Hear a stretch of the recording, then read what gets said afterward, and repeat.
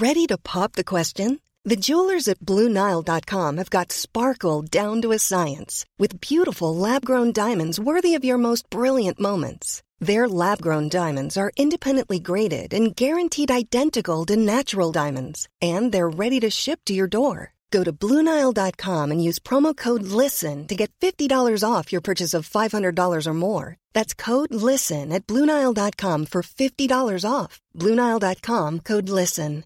Hey, I'm Ryan Reynolds. At Mint Mobile, we like to do the opposite of what Big Wireless does. They charge you a lot, we charge you a little. So naturally, when they announced they'd be raising their prices due to inflation, we decided to deflate our prices due to not hating you.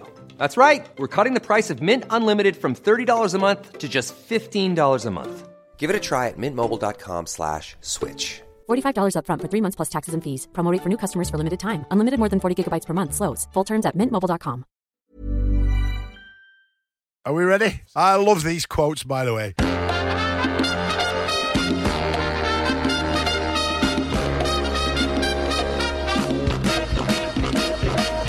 Hello, I'm Charlie Baker and welcome to Glory Hunters, the show that invites celebrity fans to come and have a go if they think they're smart enough. Each week, our guests represent the team they've always supported in an epic battle of wits. But who will have earned a place in this compilation of classic encounters, and who will be left on the cutting room floor? It's up for grabs now on Glory Hunters. Thanks for joining us for this special edition where we'll look back at some titanic tussles and fiery fixtures from the past few months. Each week, we invite a host of names to play on behalf of their club in a contest that sees the winner advance to the next round. A competition that is host to a range of voices. Now is the winter of our discontent and all the clouds that lord upon our house. Oh. Yes, you know. He's so slow these days, but if you make him angry and you give him some fireworks and put him on the Shire, he turns into McLennan. Aye, get down, do the chopper, get down, do the chopper, do it. We also brought you the musical pairing that no one thought would ever happen, not David Icke and Tina Turner, Eddie Grant and Delia Smith.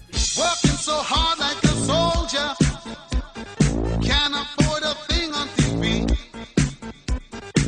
Deep in my heart I abhor ya, can't get food for that kid. Good God, we gonna rock down to and then we'll take it higher. Oh, we gonna rock down to and then we'll take it higher. Oh no! An unlikely pairing perhaps, but then the show is full of unlikely matchups where even the smallest of clubs must state their case in this. My club's bigger than your club. My club's bigger than your club. Each team has 30 seconds to tell us why the club they support is bigger than their opponents. They're free to be as creative as they wish, as demonstrated by Ivo Graham when he tried to convince us that Swindon Town are bigger than Newcastle United. I have a lot of respect for Newcastle United, or at least I did until earlier this season when I paid my first ever visit to St James's Park or the Sports Direct Arena. Did you know Newcastle is sponsored by Sports Direct? You'll know when you go to the ground. It's absolutely everywhere. What a shameful advertising hoarding that is. At Swindon, you just have the names of classic players, and they used to have one little sign saying Jamie Cullum Jazz Idol, which they had for about 20 years.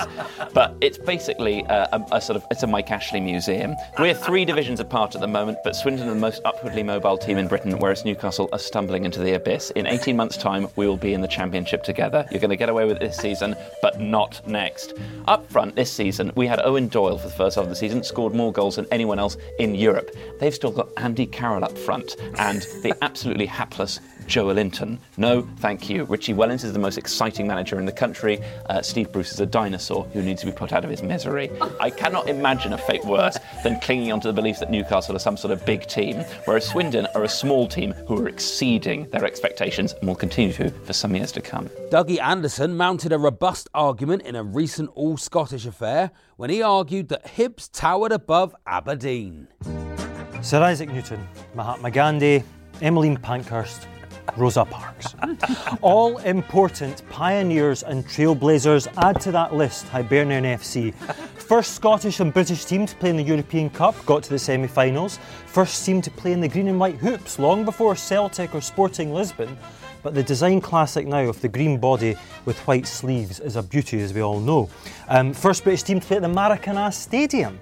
We're talking global here, but Hibs transcend football by way of popular culture. The film that changed the landscape of the 90s cinema-wise was of course Trainspotting, written by a Hibbie, contains a cast of Hibbies. T2 Trainspotting likewise. Sunshine on Leith, the play, the film, the song, a modern-day football anthem par excellence. The most critically acclaimed TV show in the world right now, HBO's Succession. Logan Roy as protagonist is a Hibs fan. We're talking worldwide brand recognition. There was even a commercial with E.T. in a Hibs top.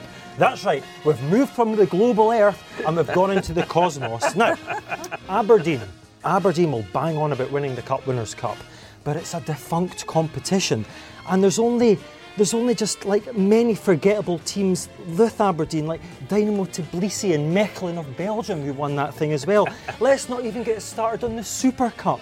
The Super Cup, a Diddy also defunct competition, that's just one letter shy of being called the Supper Cup.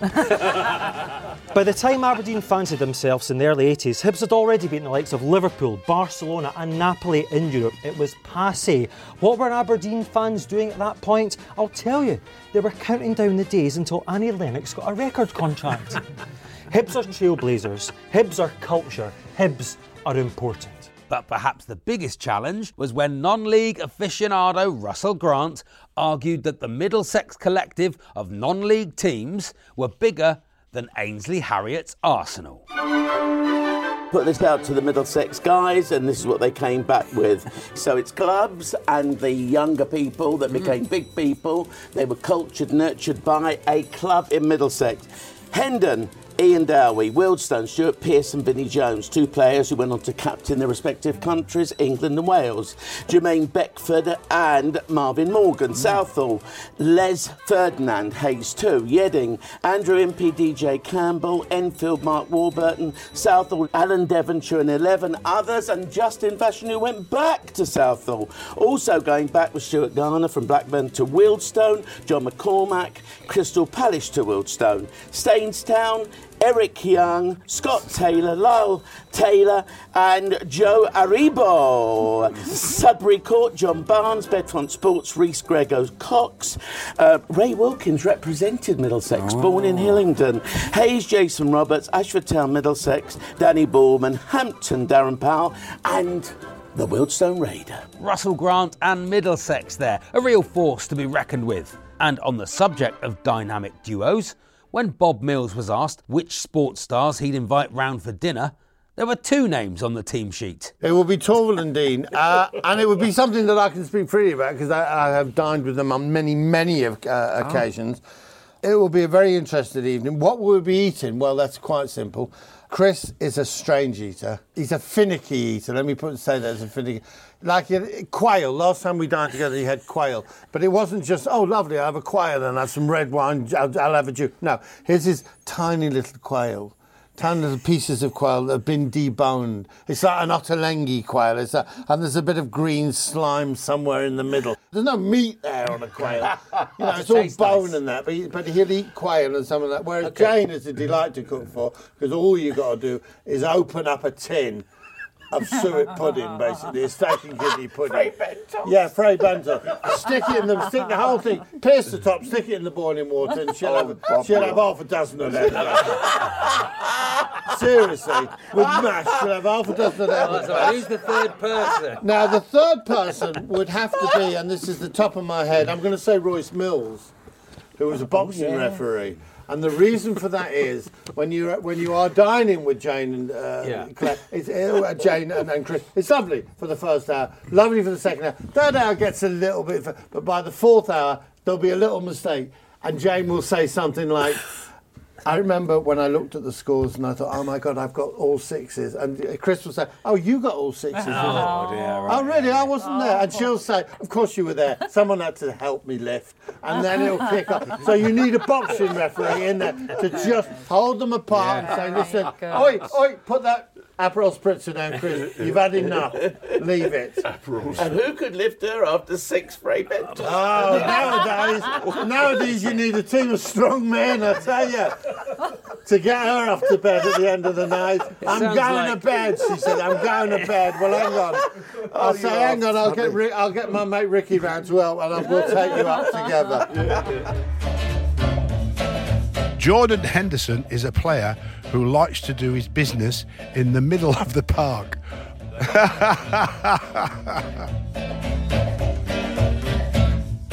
You're listening to Glory Hunters, the podcast from Talk Sport.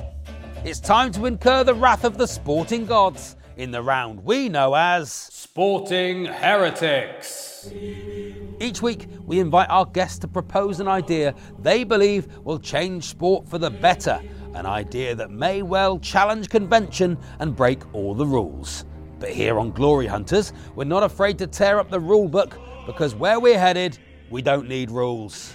And we start with Bob Mills and an impassioned plea for more diversity in football management. Social mobility, equality, equal opportunities, diversity. It's all we ever hear from the people who run football. Yeah. Okay? They're weasel words. It's lip service, that's all they're playing. Because there are 2 words which they then sneak in at the end. They say we should have more BAME managers, we should have more women managers, we should have more transgender, we should have all these people there. In fact, it shouldn't be about whether you're a man or a woman, it shouldn't be about you're black or white. It should be the best qualified person for the job should be given it. And that's where they stump you. Best qualified. What about people with no qualifications? What about people who've been too busy earning a living to bother to be able to go out and get the badges? What about people who spent thousands and thousands of pounds watching football and therefore their knowledge of it is equal or better to any of these people who've been on the courses at Lillishall? I'm going to Lillishall. No, I believe that there should be shortlists for managers of football clubs for people who just want to have a go. Lovely, yeah. You can just turn up and say, here's my season ticket, I've been coming 37 years, bang, and you should be in, and you should be given a go. Have you got your FA Pro licence? I've got my HGV licence. Yeah. You're in. I'll tell you what I've got a couple of £100, stick that in your hand. Who's left this money on the table? I like the old... And that would be diversity. And as we lead out now the Charity Shield final. In 50s. Pep Guardiola leading out Manchester City, and alongside him, the Manchester United manager Stan Rouse from Barnsley, who's nicked a couple of quid on the table. He's a window cleaner. Yeah, he's fancied his chances, and God bless them, they've given him a go. And they go, have you got your football badges? Yeah, I've got this one. It was on that you get it free with some Frosties. My wife sewed it on. Because the other thing is this, let's not beat about the bush. They love to be glamorised. Oh, we have them on talks. Big Sam. Oh, look at Gareth, the job he's doing. Let me tell you something. I once went to a symphony and the conductor, this is honest truth, the conductor dropped his baton. Yeah. Music just carried on. No problem. No problem at all. Absolutely no problem at all. Nothing changed. Wendy, Yes. do you think mums should be the match officials? I do. I think it'd be a great idea to have mum refs, mum linesmen. I'd like to see... I think it'd be great for the fans to see boys that are on 150 grand a week being told, right, we're doing this, are we? I think a mum look can silence anyone. I think we should have more cards. We'd be like that. The green card means I've got my eyes on you, I know what you're doing. That's your first warning before I get my yellows. We should award free kicks for good behaviour. I think you should encourage the good behaviour and ignore the bad. Nice. And also, I just think it'd be great for all the fans to see them towing the line. Would the players have to tidy the dressing room up at the end of the game? Yes, they would. And do you know what? Not your servant. They'd have to tidy the away teams as well if they upset me a lot. Would you replace the dugout with like a naughty step? I wouldn't. I wouldn't. I tell you what I would do. You know when the ball goes off and the manager of the opposite team doesn't help them get it. I'd be like, no. Yes. But I'm not having that. It's good sportsmanship all round. I want to see everyone leading by example. Wendy, you've pinpointed the problem with the whole of football, I think, which is mums aren't more involved. And for that, I'm going to give you 4 goals, Wendy, Thank you because very I've broken the scoring rules and structure for you, Wendy, because Thank it you was very such much. a good answer. So we've literally smashed the glass ceiling, have You've we? On smashed this the show? glass ceiling on this I'm show, delighted to exactly. hear that. Natalie, colour coding in tennis. Yes, I've been thinking about this for a while because, at Wimbledon it's very proper. Everyone has to wear white when you're playing tennis. And I think, isn't that a little bit boring? Oh. Because not everyone's as good as Roger Federer or Rafa Nadal or whoever it is. And surely it'd be nice if we have a colour coding system where you know roughly where that player is at in the world rankings, for example. This is a superb answer. So 1 to 10, white. They're wearing white, we know that. So that's the champions. They're the elite. And then, 11 to 20, black, 21 to 30, yellow. You get my gist. We're going down different colour So coding. if they're like 200th in the world, brown. Could be brown, yeah. Could be beige, because beige is it's bland, You're not doing as well as everyone else. That way, you know the standard of tennis you're going to be watching. You're going to be knowing who's the top dog and who's the underdog, and if there's an upset going on. It's very visual. Natalie, do you know what sport they do this in? Go on. Stock car racing.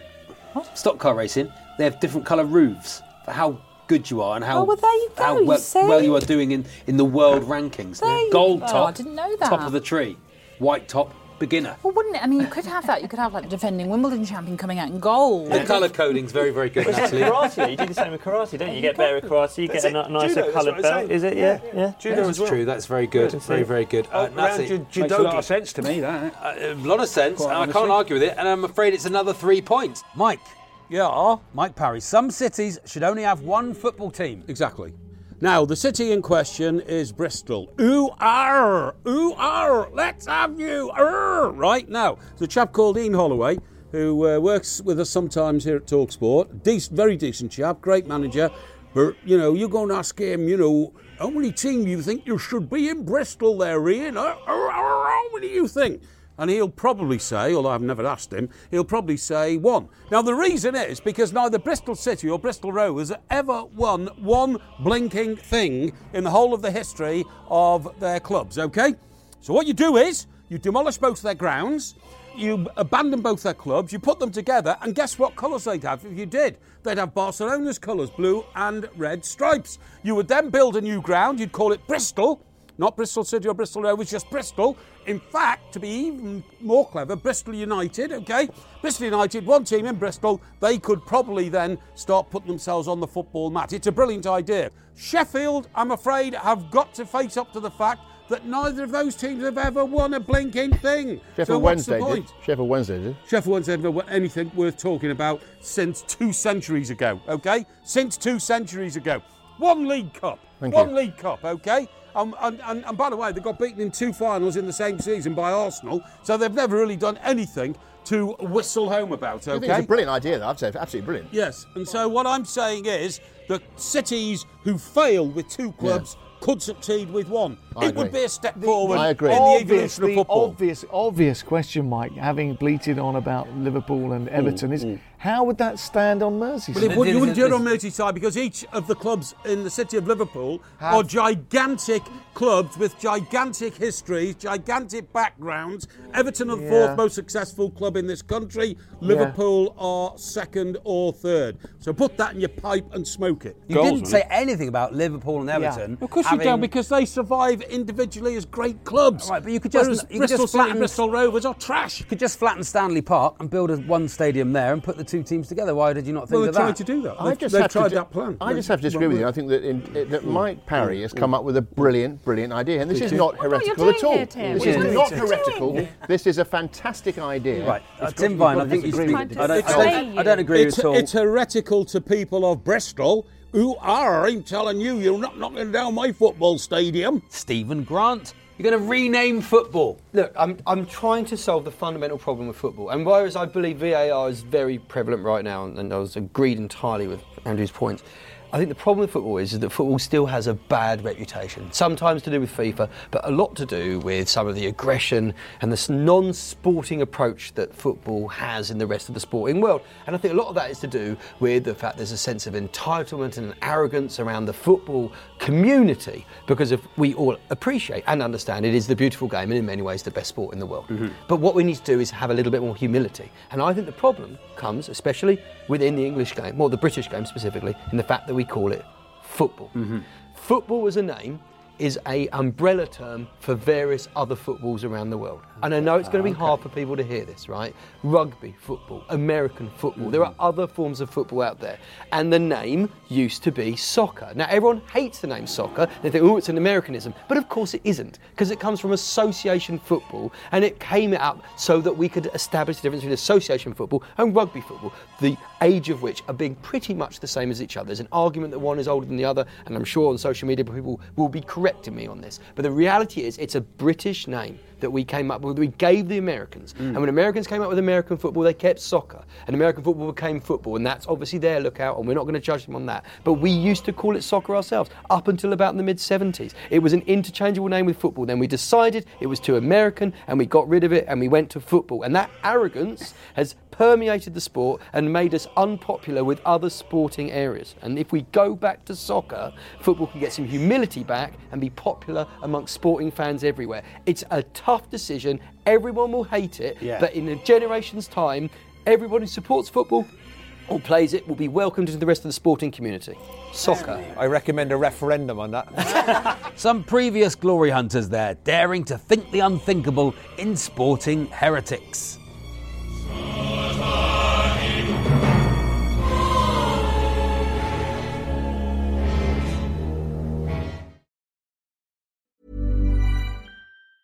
Many of us have those stubborn pounds that seem impossible to lose, no matter how good we eat or how hard we work out. My solution is PlushCare.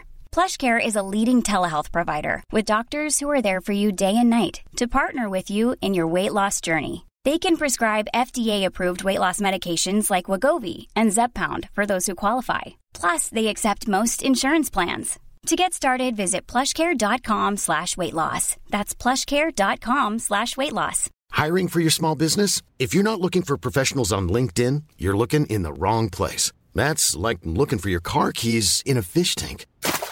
LinkedIn helps you hire professionals you can't find anywhere else, even those who aren't actively searching for a new job but might be open to the perfect role. In a given month, over 70% of LinkedIn users don't even visit other leading job sites. So start looking in the right place. With LinkedIn, you can hire professionals like a professional. Post your free job on linkedin.com/people today. Hey there, it's Michelle Norris. I'm host of a podcast called Your Mama's Kitchen. When I travel, I'm usually looking for a way to find a taste of home when I'm not at home. And one of the things I love to do when I am at home is entertain. And Airbnb allows me to do that. When I was in California recently, I rented a house that had a great kitchen. And when we were sitting around the table, we were all thinking, we're in someone else's house. Someone could be in all of our homes as well.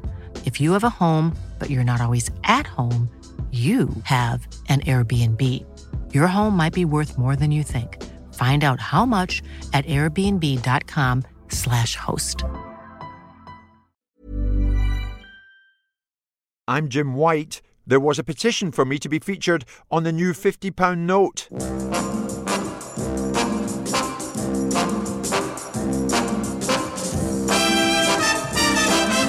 You're listening to Glory Hunters, the podcast from TalkSport. Now, here on Glory Hunters, we like to probe our panellists in the nicest way possible, and that's why we do this. Our esteemed panel are about to face the scrutiny of the general public and have absolutely no idea what they'll ask as we play A Question of Sport Time.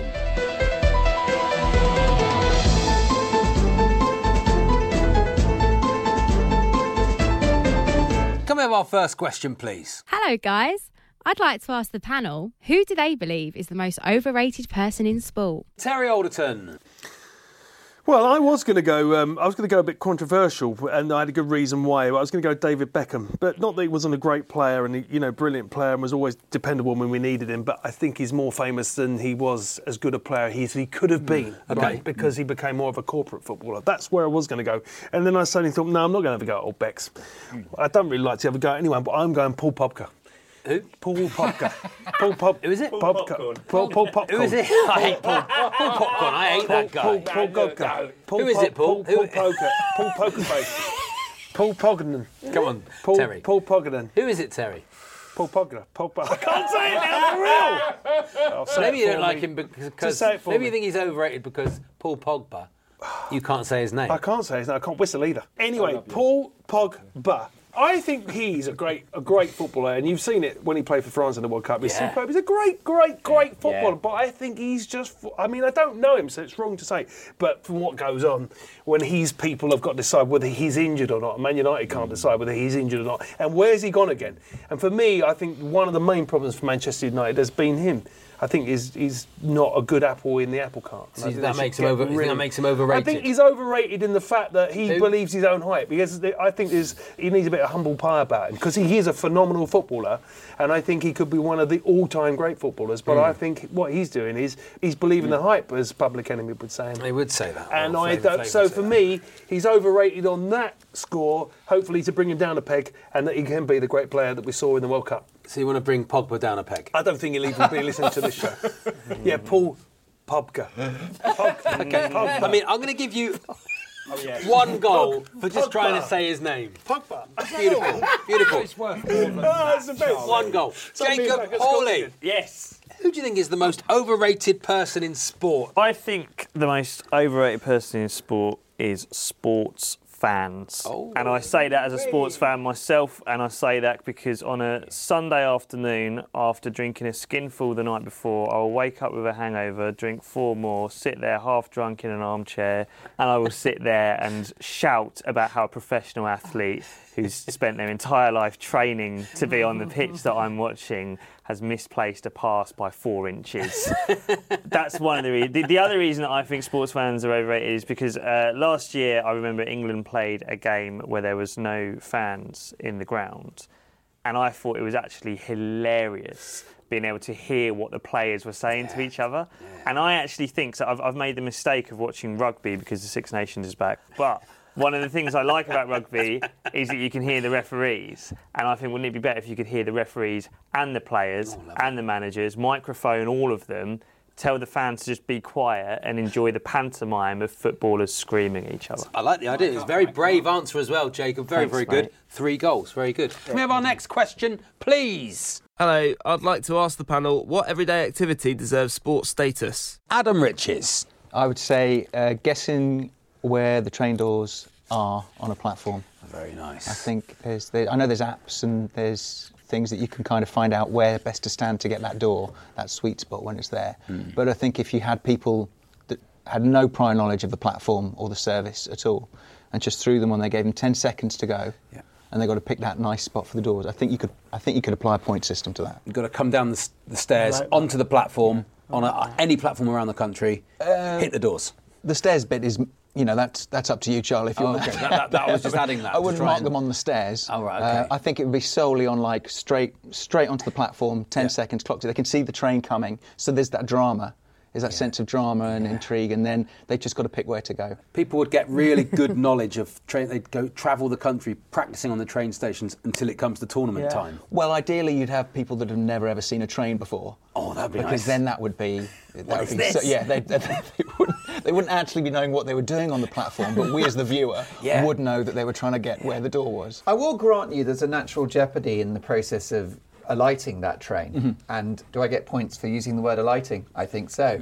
The bottom line is that you've got obviously lots of potential obstacles.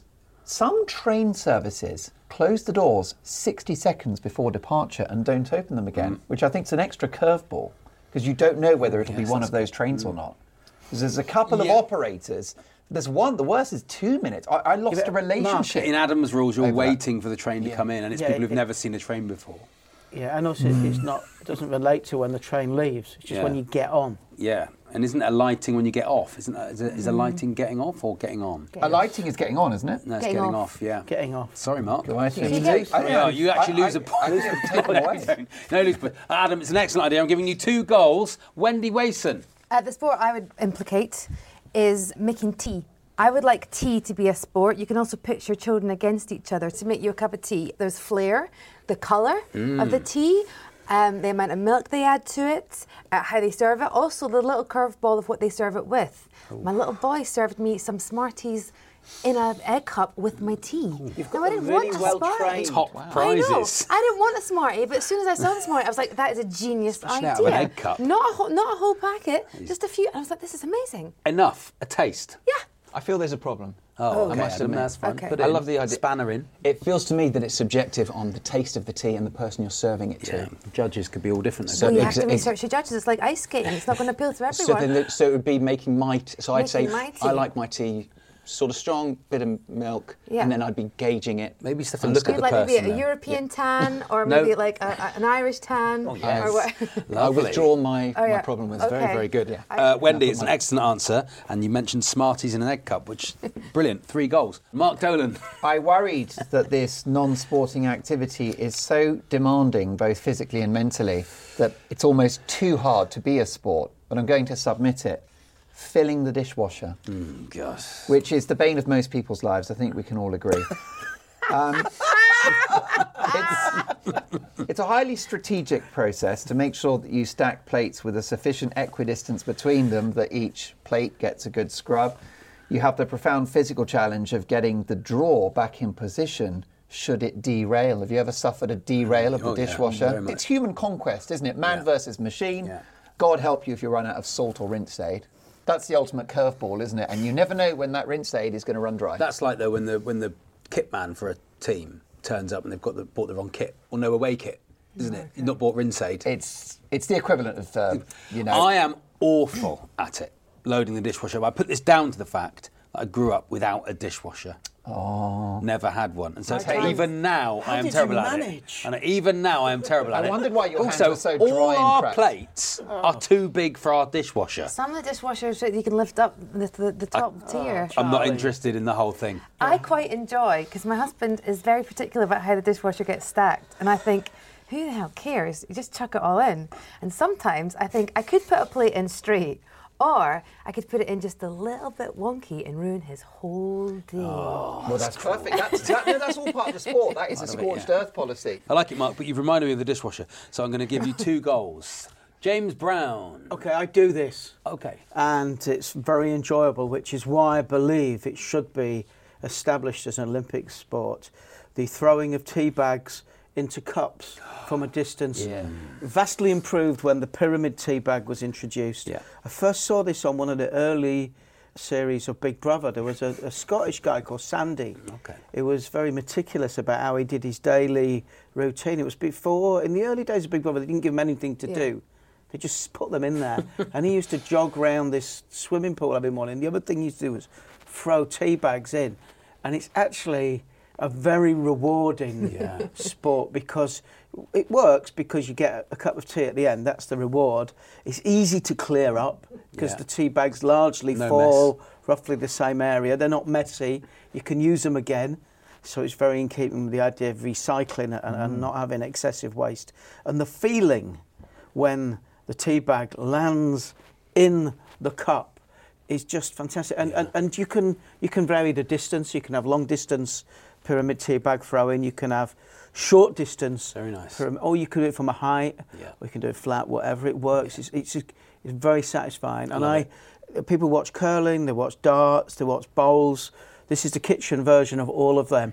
It would be very, very popular. It's like javelin without the danger. It's an excellent, perfect idea, you. James. Brilliant. I love it. 3 goals. Can we have our next questioner, please? Hello. What 4 other players, past or present, would the panel select for their 5-a-side team? I'm assuming in the question he means you're playing as well. So you are in this squad. I would like to know where you're going to play as well, what position. Natalie. Goodness. 4 players, past or present, would you select for your 5-a-side team? Well, I am going for Buffon. Lovely, And then I'm going for Pirlo. Quite like the idea of sharing a glass of wine with Pirlo. Yeah, I can imagine you do. Yes, carry on, Natalie. Anyway, then I'm going for Messi and Henri, because I just think to see them. And Henri? Yeah. Okay. I mean, it's a great five-a-side team, we'll all admit. How exciting is that, though? I think that'd be a fun team to watch. It's a fun team. I mean, Interesting. Messi is definitely fifth wheeling there. No Brentford players. No, not one. No, because they're too good for my team. Yes, there we are. Let's have the next question, please. Hello, I'd like to ask the panel, what do you no longer see in sport that you'd like to see return? James Brown. I liked it at football grounds, and I mainly experienced this through photographs. When you'd see big crowds of people on the hills looking through gaps in the stands. Lovely. Another version of that is people on the top of blocks of flats. Yes. It's a great reflection on how important sport, normally it would be football or cricket, how important those fixtures are for those people. And I think those photographs or that experience, if you're a listener and you've been up the top of a hill or on top of some flats or up some trees or climbing the stanchions that the floodlights were on. Yeah. Too many people on platforms they shouldn't be on because they love Getting the the wrong sport. train. Great answer. I'm going to give you 3 goals. The Thank maximum you. of 6 goals. Thank you. You got there. Dougie Anderson. I miss an old school dugout and the scrambles contained therein, the sheer spectacle of seeing people hitting their heads on the concrete roof while sitting 20 feet below sea level in something that did resemble a World War II beach defence position, perhaps in Normandy. It was truly a sight to behold, because now the so-called bench or technical area, isn't it? It's like an upmarket doctor's waiting room, isn't it? You've got a comfortable place to be, you've got the heated seats, a selection of isotonic drinks. You wonder if some players would rather be there than on the pitch. Not so in the old school dugout, because it's back to basics. It will focus players on what's important and why they started playing in the first place. Yeah, it's a great answer. I wouldn't go back to those old, they're like Nissan huts, aren't they? Or like concrete. You just see the player, a sub perhaps, the odd physiotherapist just peeking out. Yeah, like literally dug out, isn't it? Yeah. I never wanted to leave. I'm here for the rest of my life, and hopefully after that as well.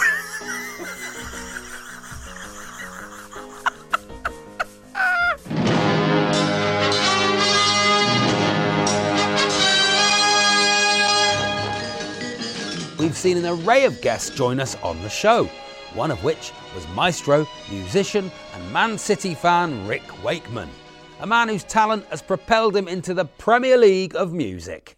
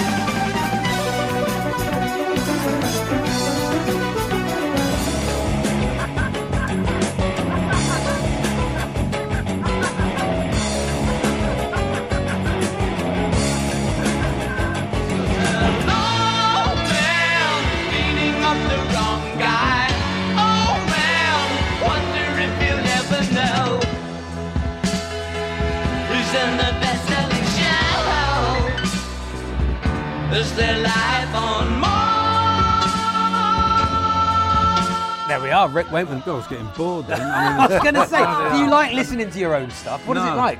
I rarely, if ever, listen to my own stuff unless I'm really depressed and then want to get even more depressed. No, it's very hard to listen to your own stuff. So I don't. When you hear it, do you hear different things from everyone else? Do you hear like, oh, I played that a bit wrong? Or It that depends wasn't... on the piece. I think it's like the Bowie stuff and the T-Rex stuff. You just remember the times you spent with them. It does sort of come flooding back, I must admit, yeah. You've played on over 2,000 records, is that well, I'm old. Oh, Yeah. okay. Yeah, And you started early. It's about to. I started in 65. I did the first sessions for people, and then did loads one through 71.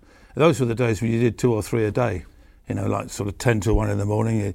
You'd be along doing, loads of stuff, and you never knew what you were going to do. So you could be doing sort of Clive Dunn, Grandad, followed by Love Grows Like My Rosemary's Nose. Did you play on Grandad? I did the follow-up funny. I did Grandma, I Love You. Grandma, everybody, we love you. Just two of us. Yeah, so you'd be doing all sorts of things. You could be doing Black Sabbath in the evening, as say Clive Dunn, or you could be doing anything. It was great fun. Did you ever play on something and think, that's a load of old rubbish, never hear of that again, and then it was a huge hit? Oh, no, it was a huge hit. You did learn to sort of spot them. I mean, so when I did the T-Rex stuff and obviously the Bowie stuff, where we did Space Oddity first of all, you just sort of know that's classy. That really is good. Now, Rick, you and Elvis are the only two people I've ever seen in music who could carry off a cape. I'm disappointed you haven't got yours on today. No, I haven't got it on today. It's interesting. There's a lot of Elvis connections that I've got. Did you ever meet him? No, close. My father was an Elvis impersonator. Oh, right. But he did really badly. There wasn't much call for it in 1937. He actually did introduce me to Elvis. Sorry about that. That's such a good joke. Sorry, I know. I must behave myself. I do apologise. He came to a couple of Yes shows, and we actually played in Memphis the day he died, and that was really tough. You got an audience of like 25,000 people in tears. Yeah, I've done gigs like that. Just an average show for me. But it was a strange night. Yeah, the cape things, yeah. Did you design your own costumes and outfits? They came by accident, really. I used to carry, I still do carry loads and loads of keyboards about, and there was a review back in 1971 that said that I looked like a demented spider with legs and arms going everywhere trying to play all the things. Yeah. And I became really conscious of this, self-conscious, and we did an outdoor festival which was introduced by the local DJ in Hartford. And he was wearing a 3/4 length cape. And when he turned round, he was enormous. I thought, that cape hides a multitude of things. So he came off and I Very said... Very slimming a cape. And I said, yeah. I said, can I buy you a cape? And he went, no. And I said, go on. And I'd just been paid. I got $200 in my back pocket in $20 bill. And I said, I'll give you all I've got. This is my wage is $200. And he looked at it and he went, yeah, all right then. So he took the money, I put the cape on, came off, and our lighting guy, Michael Tate, came to me and said, you just found the answer, but it's not a black cape like that. We need to get you a real sparkly, glittery sequin cape so that it catches the lights. And he said, I know a lady who will make them for you. And he introduced me to this lady in Cleveland, and she made the capes, and that's how it all started. I still wear them in all the rock shows, and if I don't, people complain like crazy. Where was the cape?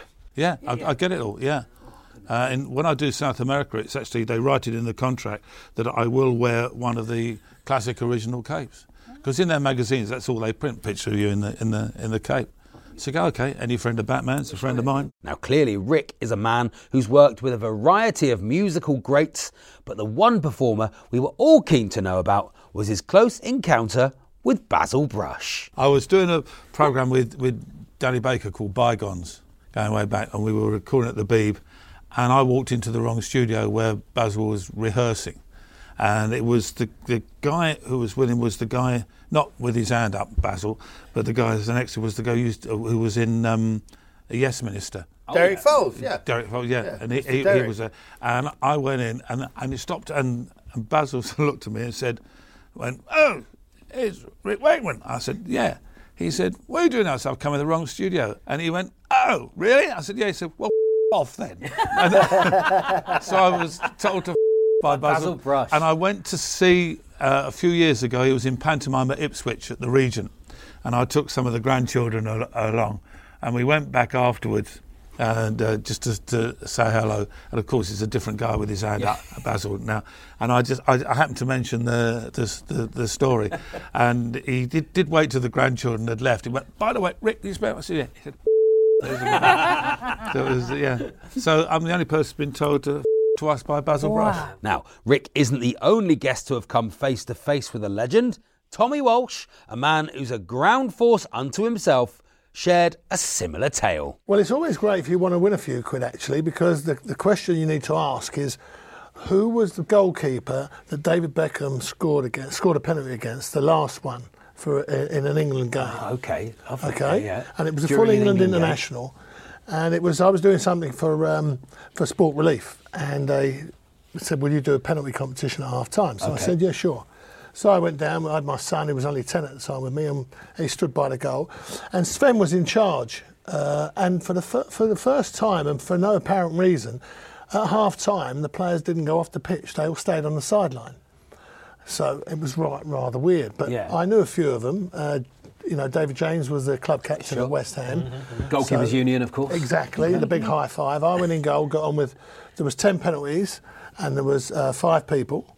All had 2 penalties each. So no one was taking any notice, everyone going to get their pints and pies and whatever. Yeah. And it was at Man City's ground, so that's where the England game was being played against Iceland.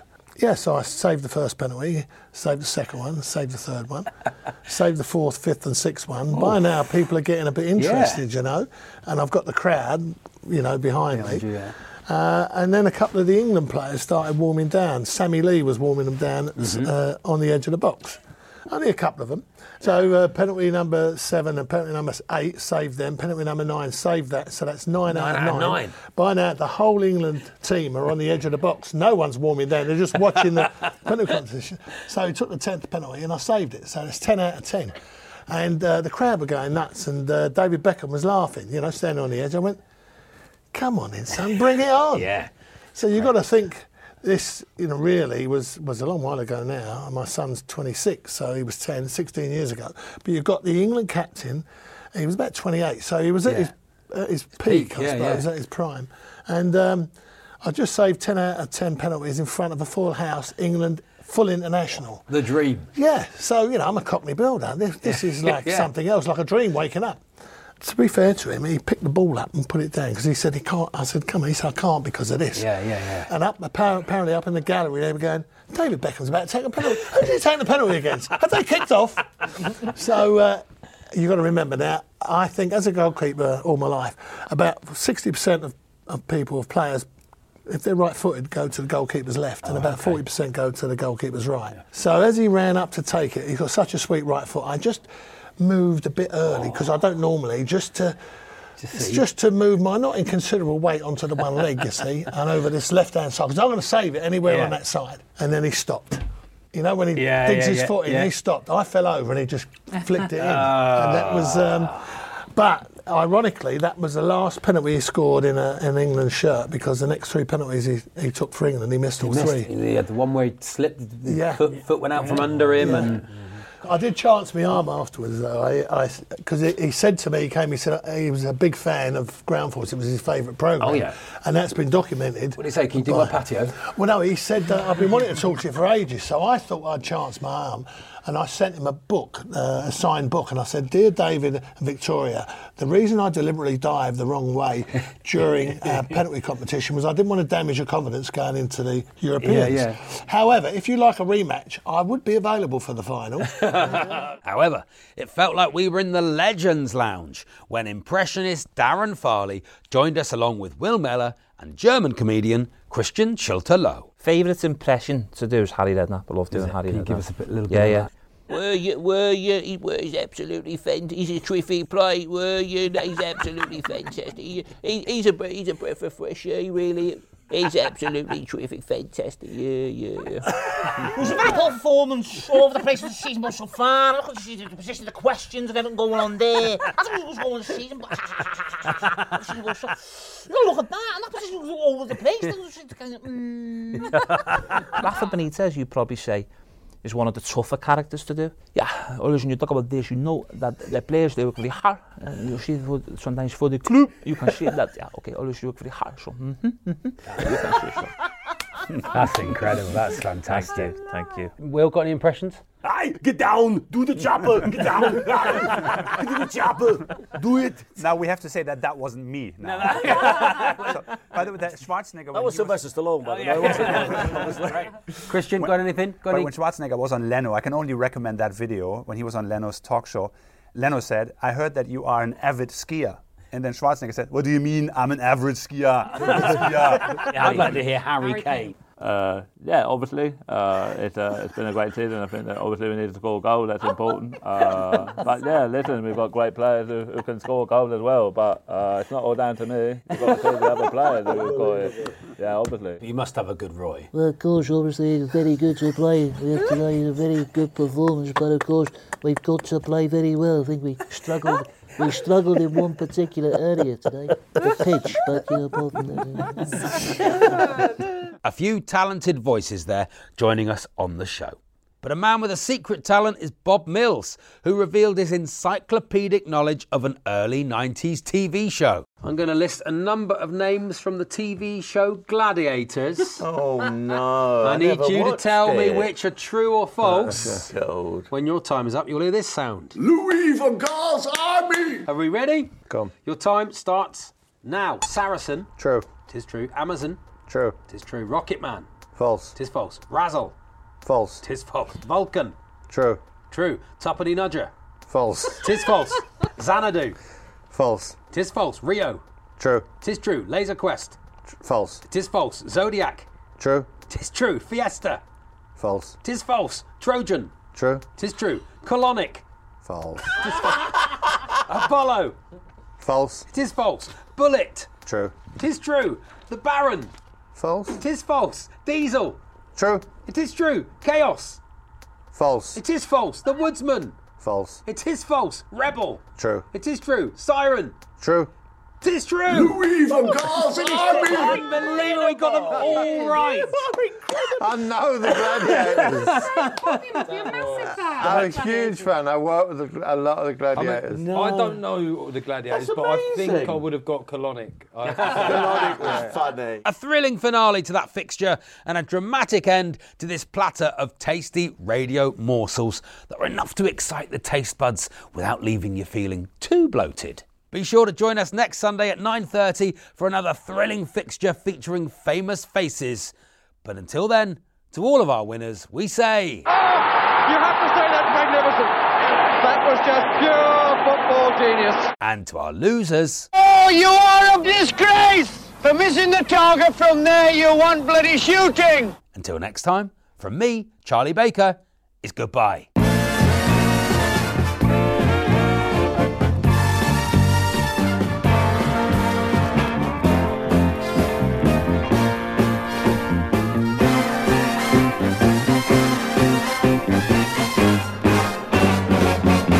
If Glenn Otto had been any other nationality, he would have had 70 or 80 caps for England. That's the best one yet, isn't it? Mom deserves the best, and there's no better place to shop for Mother's Day than Whole Foods Market. They're your destination for unbeatable savings, from premium gifts to show-stopping flowers and irresistible desserts. Start by saving 33% with Prime on all body care and candles. Then get a 15-stem bunch of tulips for just $9.99 each with Prime. Round out Mom's menu with festive rosé, irresistible berry chantilly cake, and more special treats. Come celebrate Mother's Day at Whole Foods Market. Planning for your next trip? Elevate your travel style with Quince. Quince has all the jet-setting essentials you'll want for your next getaway, like European linen, premium luggage options, buttery soft Italian leather bags, and so much more. And is all priced at 50 to 80% less than similar brands. Plus, Quince only works with factories that use safe and ethical manufacturing practices. Pack your bags with high-quality essentials you'll be wearing for vacations to come with Quince. Go to quince.com/pack for free shipping and 365-day returns.